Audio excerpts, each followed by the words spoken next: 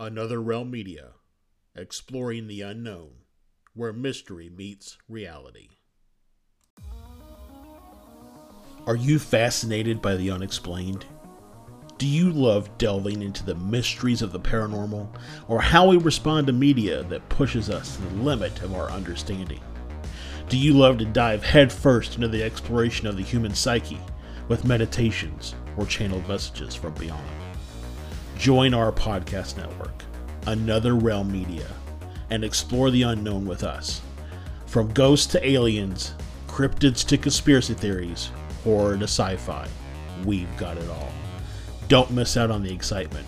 Join us today and unlock the secrets of the universe. Email us at contact@anotherrealmmedia.com.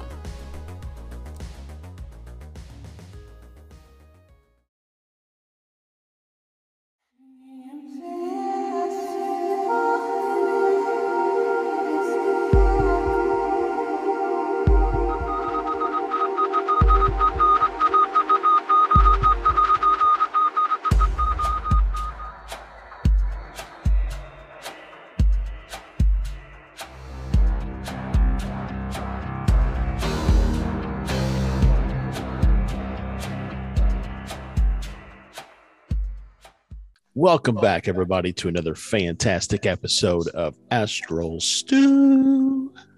Today, we don't have Stefan, but we actually have a stew. Oh, shit! This is the first stew on the stew. Oh, God. I knew this was going to happen. And yet you came anyway. Yeah. I was prepared. I know, right? I was prepared. You could dish it to us. Is it? No? Okay. Anyways. Oh, cat. Can't keep up with you. Yep. All right. So, it's been a good couple weeks since we last did an episode, 3 weeks or so. And it's been living life. And Stefan, of course, is now a father. And one could argue he was a father before she was born, but let's not get into those semantics. And unless it involves alien. An alien, right? Anything. Right. I mean, aren't we all just hybrids? So, yeah. Anyways, so in lieu of Stefan, we have Stu. In lieu of Stefan, we have Stu. Yeah. So, gonna milk that one for all it's worth. Yeah. Well, I mean, I'm a product of justifiably so. I'm a product of dairy farmers, so I have to milk it. Oh man, is that how it's going to be tonight? Is that the opening volley? Is that really how you want to approach this? It's been a long week. It's been a long week. So I didn't know whether I was going to have my own screen or not, or just pop over one of his shoulders like a Muppet and just make a random commentary. And now I really don't know what to make of it. Sock puppet commentary. So in honor of Toby, I'm going to say. In honor of Toby. Oh, hold on. To Tobes. I've been doing it without. When in Rome. Or when in Josh's living room. So anyways. When in Josh's living room, pinky out. Yeah. So I have 2 things that I've been thinking about for discussion on the stew. And I'll start with the first one. Do all animals, big and small, have chakras?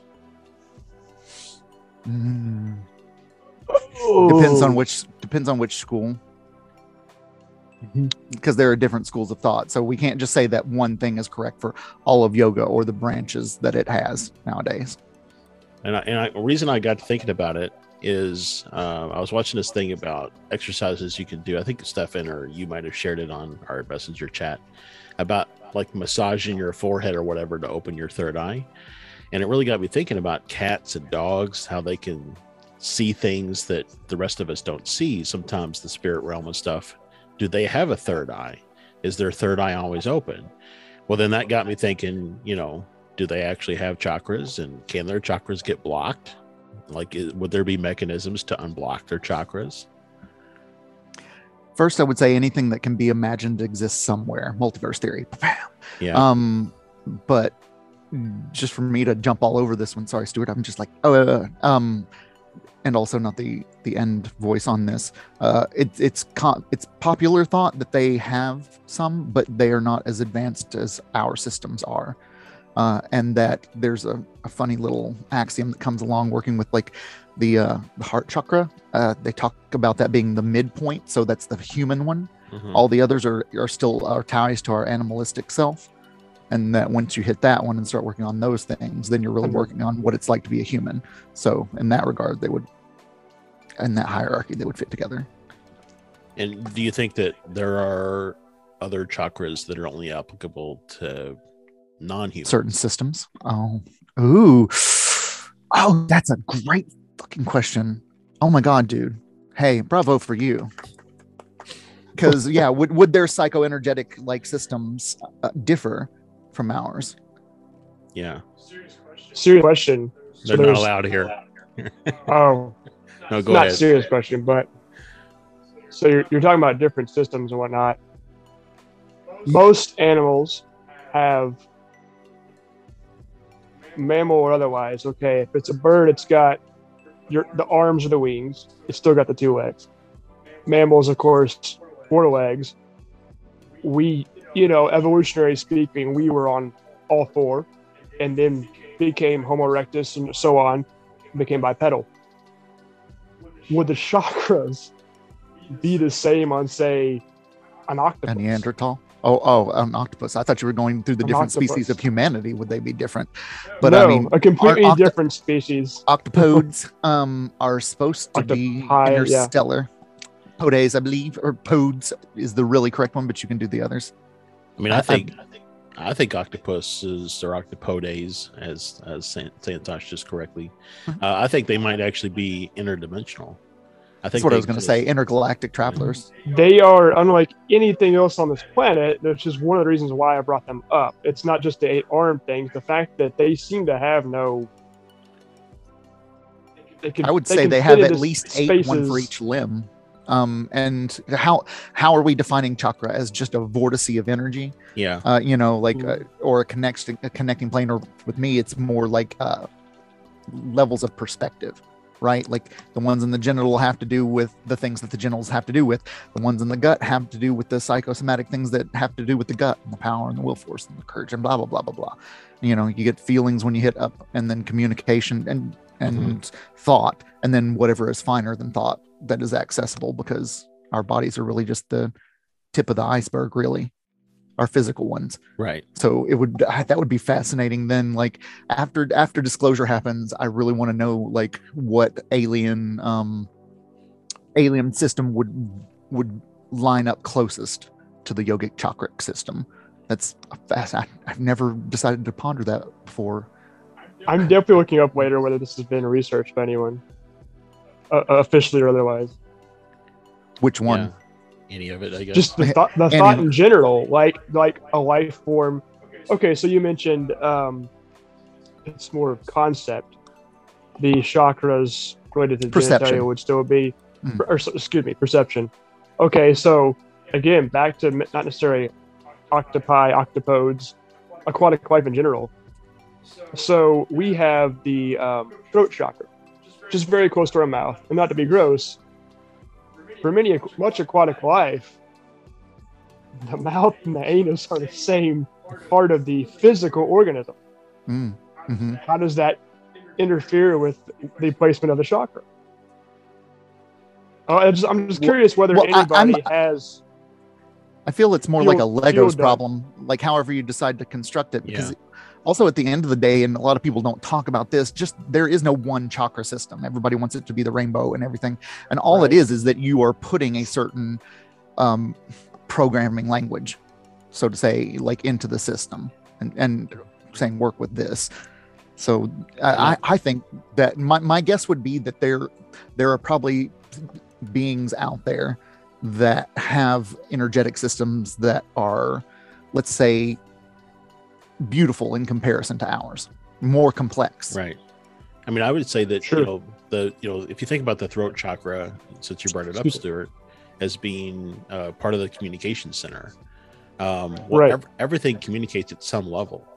But I would imagine that if there is a chakra for all animal species that represents communication, it may exist different places. Animals that communicate solely in body language, it may exist as part of the body. I was just about to, animals that communicate telepathically, also, maybe it's in the mind. There's also the school of thought that everywhere that you bend, every joint is an actual little chakra, not one of the bigger ones in that system. Right. But as long as they have joints, they have chakras on that level. So is that kind of like the major arcana versus minor arcana in tarot cards? Hell yeah, that's a really good analogy. You are on fire tonight, sir. You are on fire. I have what to have admit, you done to him, Stuart? I've done nothing, but I have to admit I missed the correlation there. Could you fill me in between the two? So in a tarot deck, there are major arcana cards, which Santosh, correct me if I'm wrong here, but they represent like big life things. 22 of them. Think of them like trumps in a game. Oh, I got the core. You're talking about major arcana would represent the 7 major chakras in most schools of thought, if you will, perceptions. Now it's like you're oh god, I don't want to lose the force. It's like you're asking to judge distance with another measurements, like you're applying another scale to measure distance. That did not come out of my brain like really well. I apologize. But yes, that's the correlation there is that the major arcana are the major chakras and correct. There are 22 major arcana cards, and generally there are like you'll see them 5, 6, or 7. Some systems work with 7. My lineage does 6, but it acknowledges the 7th, and actually there's other subtler ones there that are for different. There are different metaphysical ones that you can work with. So it's a beautiful. I apologize. System. I'm a neophyte baby compared to you guys, and much of this, and Tara's definitely one of the areas where I just don't know a lot. Well, and I would necessarily making a tarot comparison, but just more of a major arcana versus minor arcana. So it's just their relationship to one another, right? And generally more just to keep kicking a dead donkey. You could consider the big ones more potent, more pervasive, as well. And that's either talking about big chakras, little chakras, or big arcana, little arcana. I think that was the correlation Josh was drawing as well. Stefan's always kind of told it to me like your major arcana cards are like big life involving, entire path related cards. They bleed out into your whole life, not just in one area. Whereas minor arcana are like your daily mundane activities and how you kind of carry out your life throughout the daily activities. And then just to be a fucker, whatever system you decide to practice and use is just as valid as that. But along that line though, if you had your major chakras, they would be your whole life kind of big picture impacting, need to be in sync, balance, blah, blah, blah. But if you had one in your pinky joint, that may be only impacting the daily activity of clicking on a mouse or holding a cup of coffee. Or if as above is so below, then you're churning the Milky Way with your knuckle. Yeah. Why not? Why not? So. Yeah, so minor chakras or major chakras, and there are minor arcana and major arcana. Yeah, I still say brava. I'm as a teacher, I just swelled with pride for a little bit. Oh well, there you go. So are we done with the chakra conversation, or do anybody have any other points to make on whether or not animals might have? I mean, I think we all agree that animals might have a far more complex set of chakras than maybe humans, or different than humans, not necessarily more complex or whatever than humans. But do you think though that animal chakras can get blocked and could be benefited from chakra healing? It's anthropomorphizing animals is so ingrained into us that it's hard to separate that sometimes, I feel, for people. Disney didn't do anybody any favors making them cuter characters. So yeah.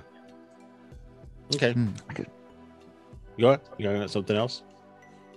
No, I mean, I just also wanted to say we barely even scratched the surface of chakra Oh yeah. And what it can mean. Yeah. But that was fun. It was fun. So thank you all. Good job. I wonder what Stefan would have brought to the conversation, but we'll never know. Beans and More than me. cheese. Sorry. Beans and cheese. Yeah. No, you're not. It's good. Yeah. I'm enjoying the hell out of this conversation. So, and it wouldn't have happened if it wasn't the three of us in this moment. That's right. Another conversation would have happened. It would have not been this conversation. No, this is happening on the other Earth in the parallel line. It is. Yep. Except in that parallel Earth, I have longer hair. Yeah. So like 80s metal hair band hair all the time? Or no, just yes. Like the Hair Bear Bunch. that came out weird. I tried to say it. It was like, whoop. and Stuart, in the other universe, you have a mouth mullet. I'm sorry. What? Oh, so is this like let's some pull out really the band phrases? So it's just like a mouth mullet. Is that just like where?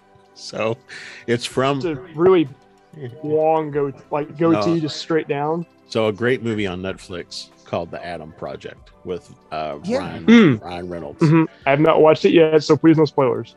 Well, I'll just say that he makes a comment to a guy having a mouth mullet, which is basically like a goatee. So,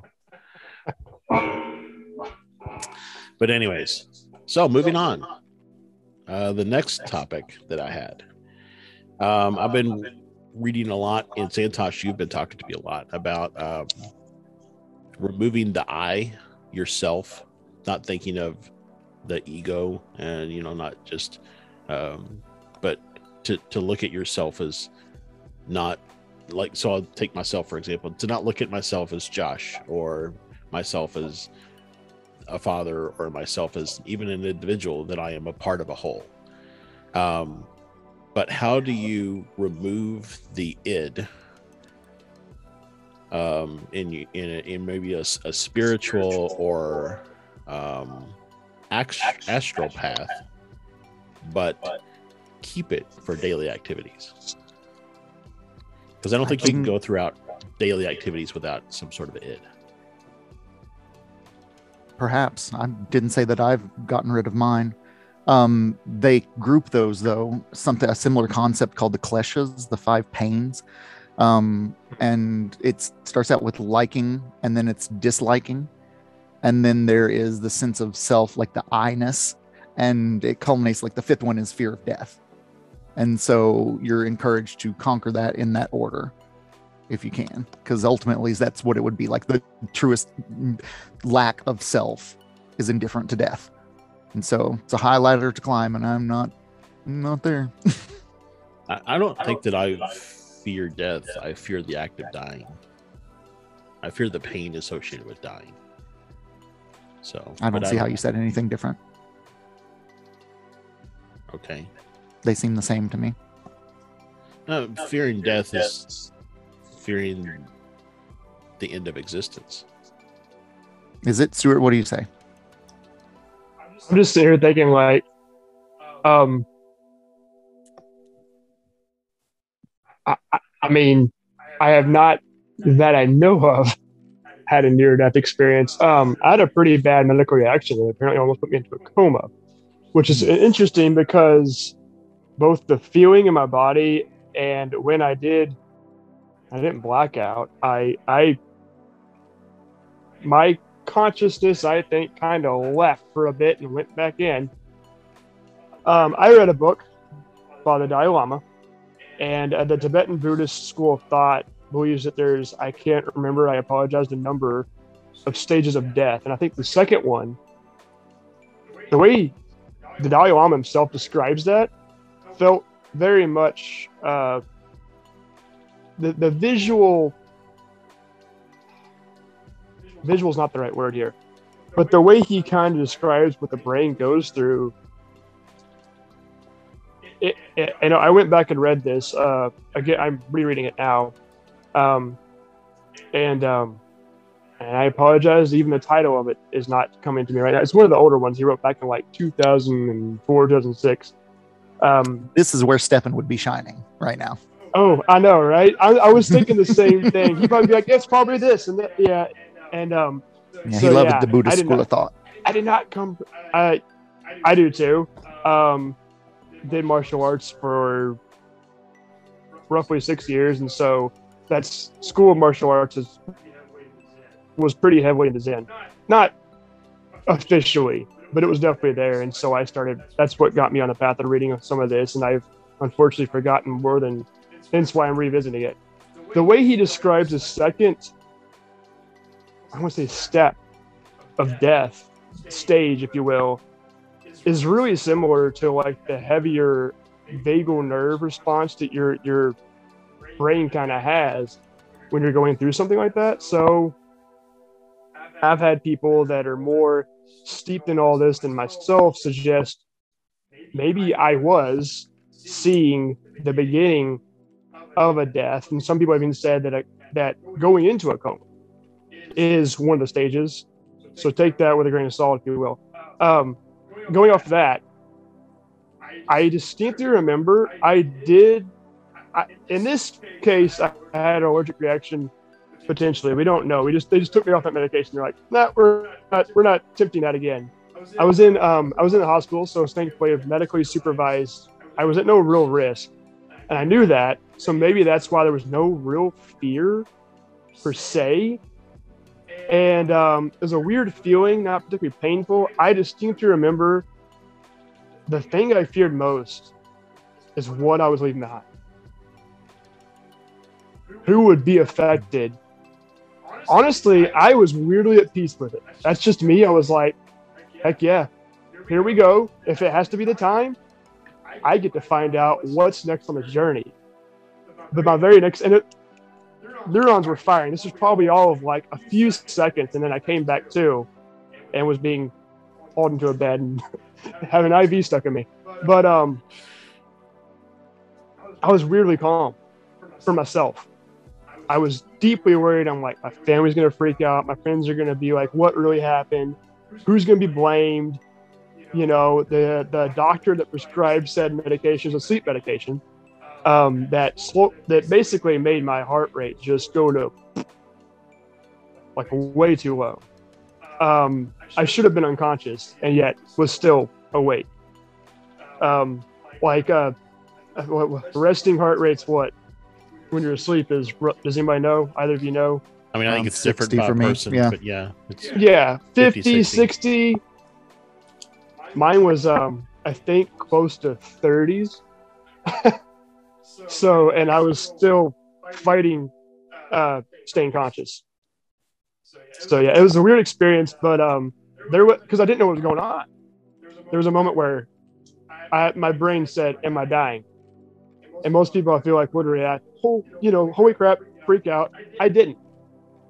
If I was going to go that night, I was cool with that. I was freaking out more about, everybody left on. Yeah. That's really deep. I know.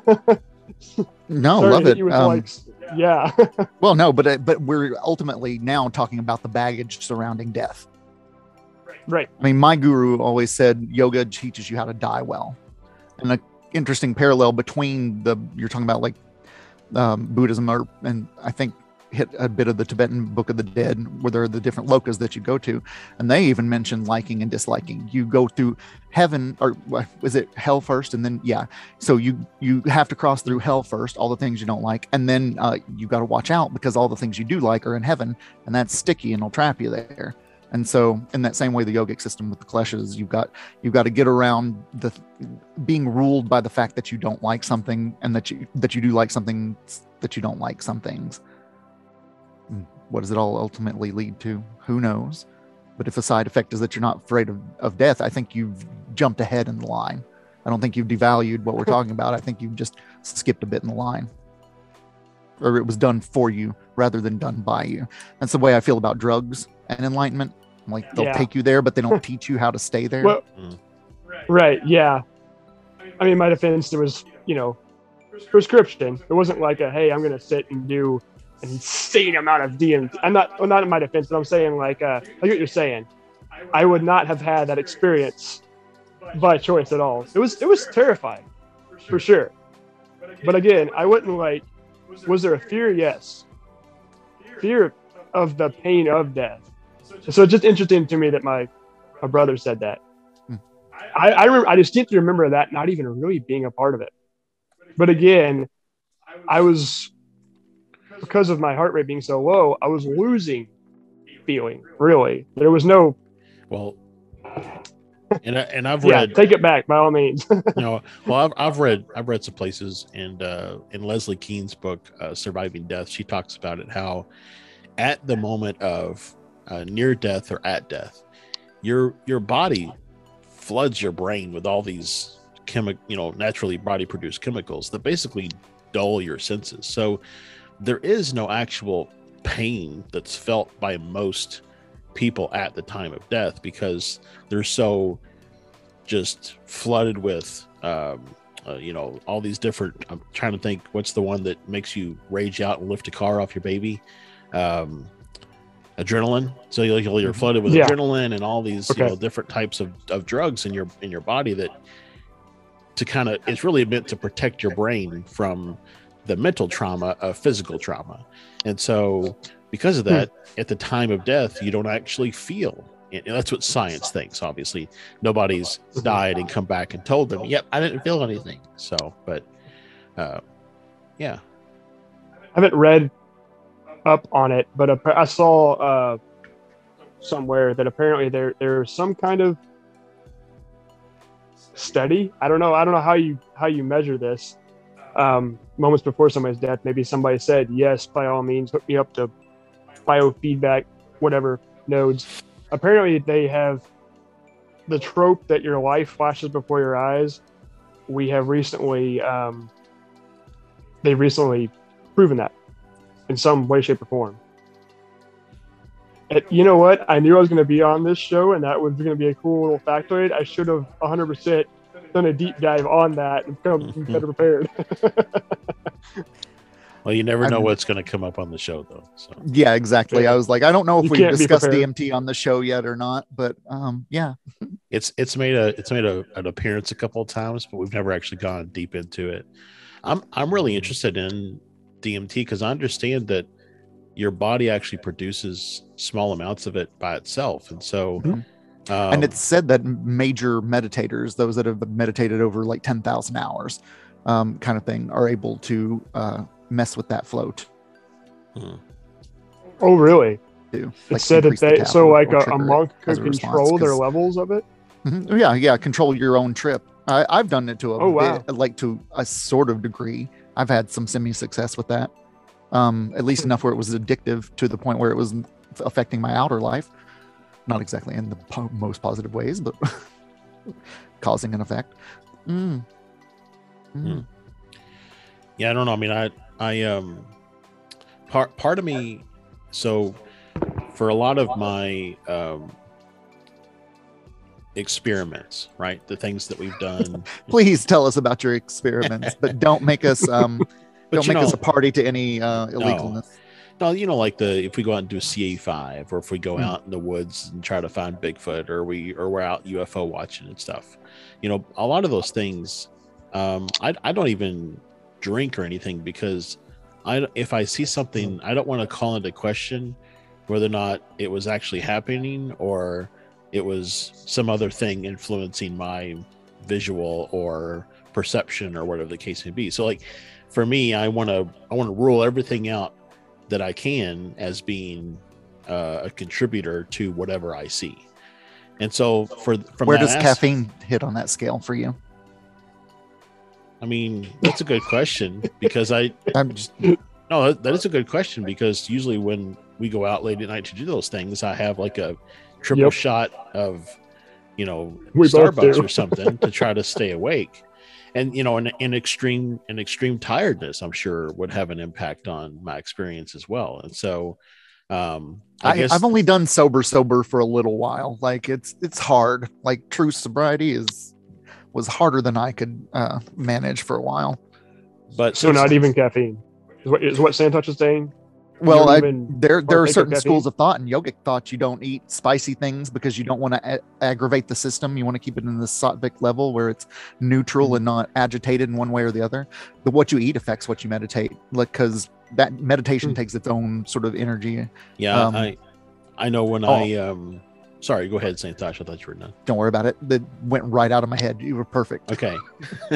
When I was reading through the documentation that comes along with the Gateway Experience audio, it says in there, don't have consumed any caffeinated beverage within an hour of it sitting down for a Gateway Experience, because either maybe it's the caffeine keeps your brain awake and you can't quiet it for meditation purposes, or whatever other potential cases there. But I've never thought about, does caffeine have some sort of an impact on like the visual cortex or something like that?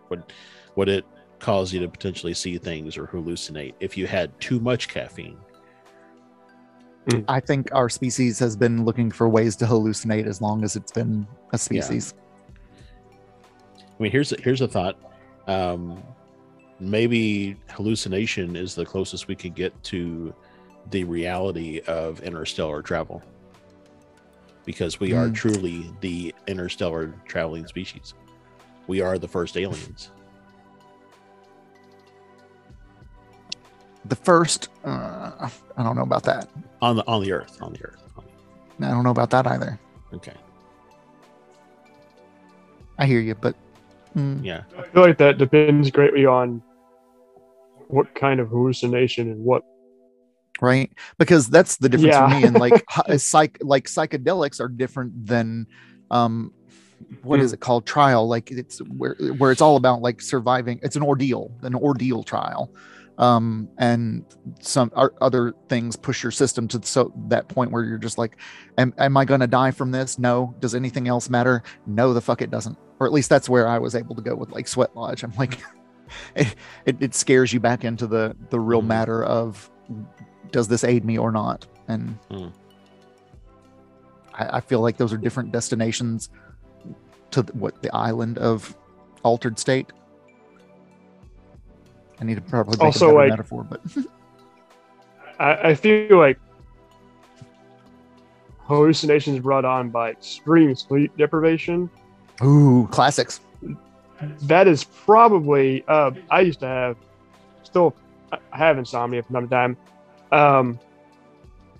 When I was in college, I had like 2 months where I had severe insomnia and started to have like borderline Freddy Krueger, like Nightmare on Elm Street level micro naps. And it was kind of terrifying. I would very much like to think that wasn't me piercing some kind of veil, and that anything I would experience was even real in a multiverse. Probably my brain just trying to make sense of the input of daily life when I really should have been catching up on sleep. Piercing a veil or inflating a possibility in the astral. I think I side down with the latter. Okay.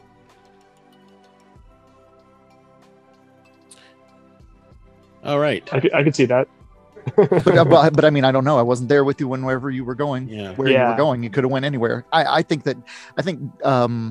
dreams are sort of our doorway to many types of experiences, and we just lump them all into dream and sleep. And I think, and to bring it back around, I'll admit that a lot of that was brought on by extreme caffeine dependency. I had major caffeine addiction back then. Still haven't really given it up, honestly, but I'm not half as bad as I was in college. Will it be bad if I say I like Coke? I like caffeine better than Coke? Meaning you would rather drink coffee? I don't understand. Like you'd like... Actually, I thought, wow, I just said a phrase that could be interpreted so many different ways. And yes, you did. I was thinking like soda or cocaine. I'm gonna leave it right where it was.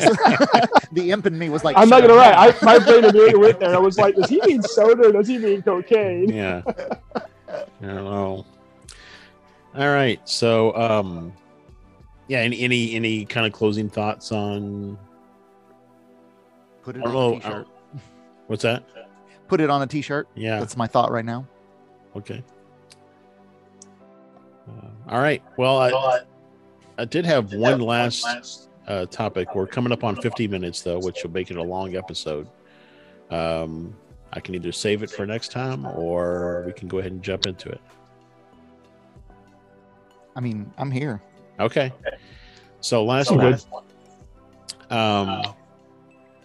Reiki. Okay. That's kind of unfair for you to bring up when Stefan's not here, but okay, let's go for it. I know. Say I have to bow out on this.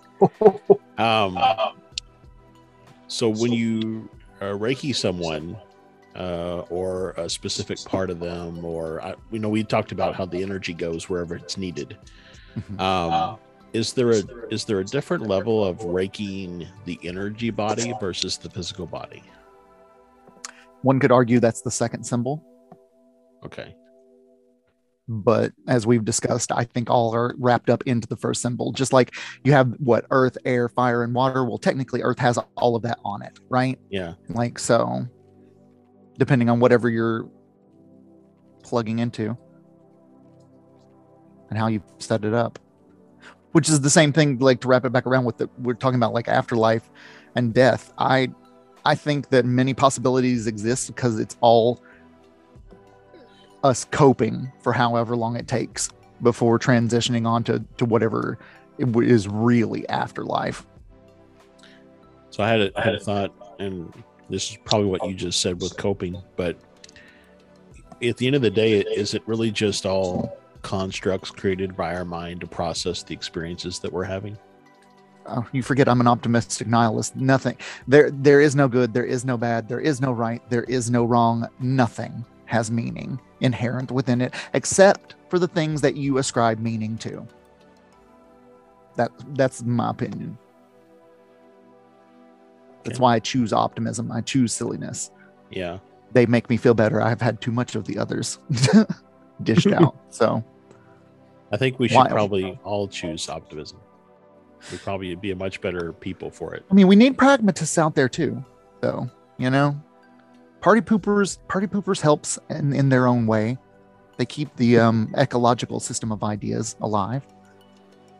They test your resolve. What if it was like 80-20? Like 80%, like hamburger? 80%. Like hamburger and horse? I don't know, 80-20. Only if you eat it. I'm not going to knock it until I try it. So, yeah, I found I like a variety of them. I was reading about armadillos the other day. Armadillo, oh my god! And in the 1930s, during the Great Depression, armadillo soup. People ate armadillos a lot because there was such a meat shortage during the Great Depression. It was called like roadkill stew or something. Yeah, but yeah. I think in the South we just call that burgoo. Yeah, that's whatever meat you got. Whatever you got. Yep. Throw it in, whatever you got, throw it in the pot. And that country myth of eating possums. Yeah. So all right. Well, we've come around to eating possums. Yeah. Time to wrap the this natural up. conclusion of the events we set up. These dominoes have led us right here. So yeah. Thanks everybody for tuning in for another episode of Astral Stew. You can find it as a podcast now, available on all your podcast streaming networks. As well, you can go to fearscapemedia.com, see all the other shows and podcasts that are available in the Fearscape Media Network. And we've got some Astral Stew merch in the Fearscape Media store. You go to fearscapemedia.com/store. And Santosh, where can they find all your stuff? SantoshDavid.com. And then across most social media platforms at SantoshDavid333. And you've got every week you've got psychic sleep. Oh, yeah, I'm like the thing that I do. Yeah, Sunday nights. It's hey, you know what? Also, pat on the back. If it comes out, this comes out next month, then it'll be 2 years of doing that Sunday nights at 8 o'clock Eastern time. Yeah, that I've been doing it for 2 years now. So that anniversary is coming up, and the tarot journey that I pushed into the psychic sleep experience as a marketing thing. I'm over 98 weeks into drawing these things, and we've got 4 weeks left before I've drawn my character Lancel Otter, drawn him through the Rider-Waite-Smith tarot deck. And each time I pull a random tarot generator, card generator, pulls them up, and I write a little spiel about it off the top of my head, and then that influences what happens that Sunday night. So you kind of get a preview of what it's going to be like, but all of them are unscripted. That's part of the charm. And like I joked about us, this happened because of the three of us and our energies together, and couldn't have been any other way. Like, just to talk a lot of woo about it. Yeah. Showing up makes the difference. Blah blah blah. I'm rambling now. That's all right. And Stuart, where can they find you? You know what? I've been asking myself that question quite a bit. Yes. I have not a lot of even social media presence, so good luck. Yeah, you can find Stuart playing D&D at his friend's house every other weekend. Heck yeah. Give or take, yeah. Yeah. All right. So thanks again, everybody, for sticking around. Make sure you subscribe, ring that bell, smash that like button, and catch us next time on Astral Stew. Good night, everybody. I still don't have a byline.